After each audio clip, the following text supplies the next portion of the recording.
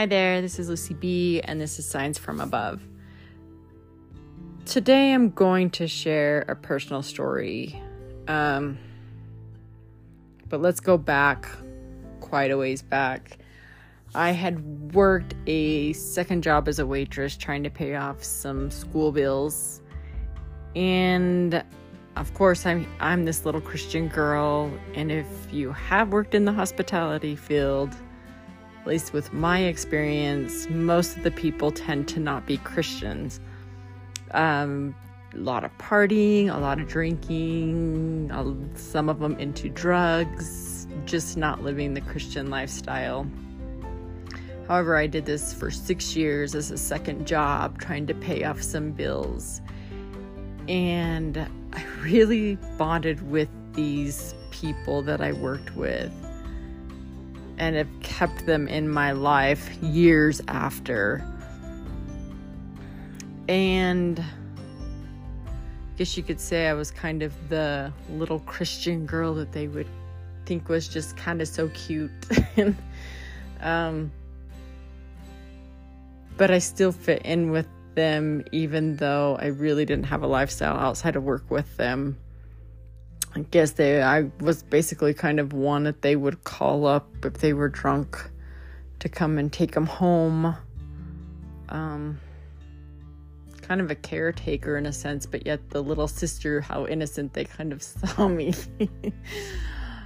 But for some reason, there was just this bond that I can't describe. Well, I had moved about 6-7 hours away. And one of the girls ended up moving pretty close to me, about an hour away from me. And another girl came up to stay with the one that had moved close to me. So I'll just say her name was Jackie, and her friend was Jamie. They came up, and we all worked together back in our old town.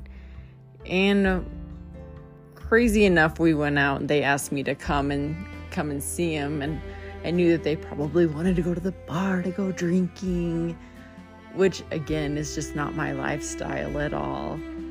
So I told them that I was going to drive. I said, it's going to be a surprise what we're going to do, but I'm going to drive. They thought, okay. So I go and pick them up, and they asked what we're doing, and told them it's a surprise. I can't tell you, because I knew if I told them, they probably would have jumped out of the car right there.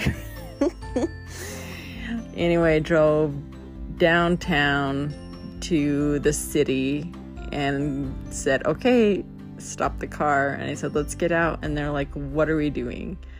And I gave them all backpacks and said, we are going to feed the homeless today. And Jackie, of course, she goes, are you kidding me? She said, remind me never to let Lucy do this again, which cracks me up. Never to let her drive again, ever. Anyway, they were good sports. They were very kind to the homeless. And basically went back and dropped them off, and that was our day. That was about 1.5 years ago, and we really haven't spoke since. Well, then going fast forward to January 3rd, I had this profound dream.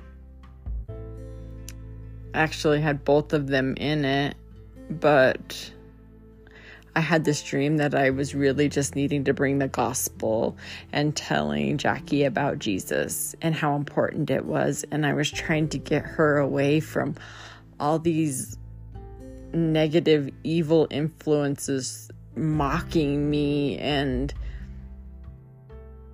trying to get her away from me. I kept moving her from room to room. I didn't care that they were mocking me. I just had this, I have to tell her about Jesus. Woke up, I found that the dream was extremely odd, and I thought, what was that about? I thought, maybe just a lot of evil going on, and wrote it down.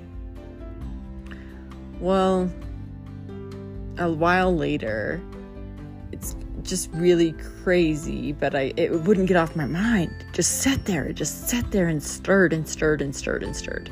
Could not get it off my mind. What was that?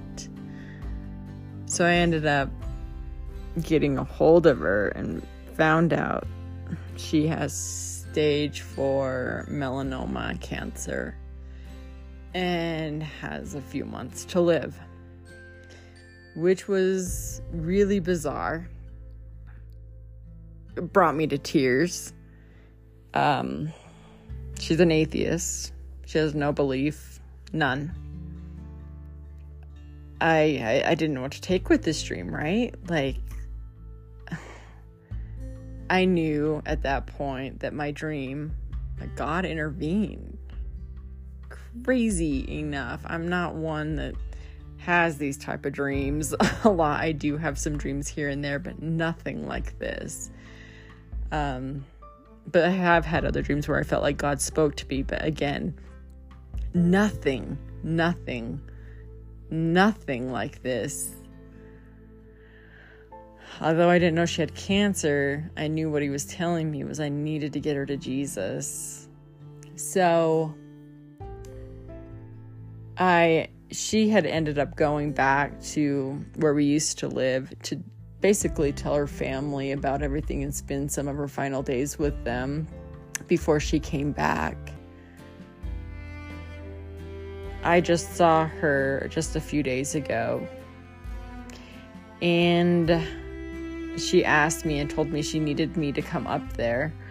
Before that, though, I knew I was going to, and me and my daughter, which bless that little girl's heart, she helped me pick out a Bible. We found one that was a New Believer's Bible, and it had a lot of different articles in it as well, talking about heaven, talking about hell, trying to get down to the roots of what, who Jesus is.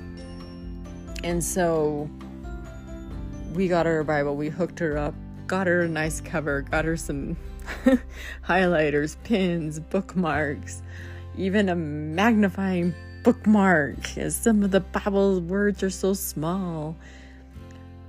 We tried to completely hook her up, even with brochures about heaven, another brochure about how death is not the end. Everything that you could think of, I wanted to make sure she was okay. Put it in a nice bag. Put some lotions and things like that is in body bath wash, facial wash, all kinds of little take care of yourself type pretty smelling things just to add in with the Bible, not knowing what she was gonna do. But I had a lot of prayers over me as I drove up there to go see her, and had this peace over me that was just unexplainable. I can't even tell you. There was no nerves. It was just a focus. Getting there. This is important. This literally is a matter of life and death. I got there, sat down and started listening to her story, and she cried and we hugged, kissed her head, I don't know how many times, and just loved on her. She told me, I don't want to die. And she's young. I get it, right? And especially when you're looking into nothingness, how scary that would be. And that's what she was staring at. She's staring at nothingness. I let her talk. I just let her vent to me and just let her vent. And I didn't want to just bring it up and just ask for the Holy Spirit's guidance on how this was going to work out. And she thought it was weird about how I'd gotten a hold of her. And I just said, I had a dream. And she goes, what? She goes, you had a dream I had cancer? I said, no, I had no idea you had cancer till I got a hold of you. None. anyway, was able to talk about some experiences that had happened to me in the past and how I brought this up to her and some other people that I know of their experiences. Seriously, everybody has stories. They're so profound. So it's amazing to hear those stories, but I was able to tell her some of these things and how I know that Jesus is real, just personal stories. And then led into the dream that I had. So what's so crazy, guys, is that she started crying. And she says, I don't know, she's starting to believe, because she said since this has all happened, she's talking to somebody above but has no idea who they are. Basically, she is already talking to God, but has no idea who he is. Wasn't able to talk a whole lot as her son came in and sat down and talked, but we did talk for quite a while about it. And she told me she believes me. 100%. But she doesn't understand everything. We did talk about heaven. We talked about hell, and how hell is literally just a separation from God. It's everything that's good is gone. And you're left with nothing but darkness and evil, and there's no good there. And that's what you're taking away because you reject him and don't want a relationship with him, and he honors it because he is a kind God. So we talked about that, and she told me she'd never heard it that way before. She thought God was angry with you. You did bad things. He just threw you in the pit of hell. But it's a separation that you don't want a relationship with him. You chose other things more important than him. And we talked about Jesus, and we really honestly haven't got to the Holy Spirit quite yet. But come to find out, she really doesn't have anybody to take her to appointments. She has no family there except for a son, but he works and is able to work it out at work, that I'm able to take her to these appointments and be with her. And she gets these injections before she has scans, and she has to sit there an hour before she actually gets the scan after the injection. And we have a whole half hour to drive there, a half hour back. We have a full 2 hours to be able to talk about the gospel and what Jesus has done for us. She has maybe 6 months left. But the thing is taking every moment that I can get with her. And she's so open, you guys. That's the thing, is that God will put you in these and use you if you're open, and putting you in these different places. I'm not saying it's going to be this exact place, but just as mind-boggling. It's still very sad to me. It's very scary to have to watch somebody that you love deteriorate, but somebody that's so open. And God showed that he loves her. She's led this terrible life, you all. She has lived a life that is not good. But you know what? He loves her. He loves her that much. He would go after her. And it just reminds me of the Jesus leaves the 99 to go after the one. And they really feel like this is what's happening right now. He loves her so much, he doesn't want to lose her, and he'll do anything, no matter what kind of life that she's lived. No, she hasn't been perfect. None of us have been. She didn't have a belief in him. She's starting, but he knew that. He knew she could have that faith. And if this circumstance would have never happened, I don't know if she would have been open to it. But he gave her that, gave her this chance, and she's starting to take it. Where this is going to land, what's going to happen in the midst of this, I have no idea. I have not a clue. I just know I have to be faithful. My sweet sister, my little wise sister here, She reminds me of Ezekiel. And if you've read Ezekiel, it paraphrasing here, but he talks about telling Ezekiel if he doesn't go tell his people, their blood is on his hands. But if he tells them and they reject it, it's on them. It's not on Ezekiel.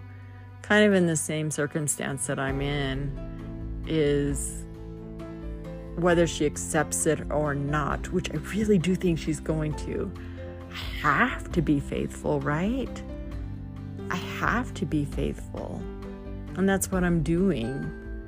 Again, I don't know where it's going to land. I'd like to do an update to tell you all what's happening with this story, because it truly is just amazing.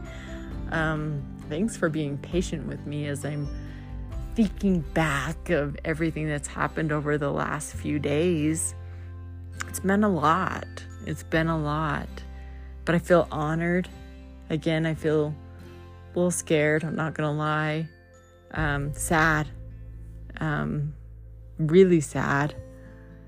But I know that this circumstance was what was needed. My friend even told me that we're so different. She said we're so different, but we're so connected. And she said I never knew why until now. And even that experience with talking, she said it was the most profound experience of her life, and it's something she will never forget. So again, we'll see where this journey leads us. But anyway, remember, Jesus will leave the 99 to go after the one. And that's what I'm seeing him doing right now, which is really amazing, profound. I can't even put into words how he's there. Thank you so much for listening. Again, I hope I have another update. It's going to be a journey here. Thank you so much for listening, and I hope to see you next week. Bye.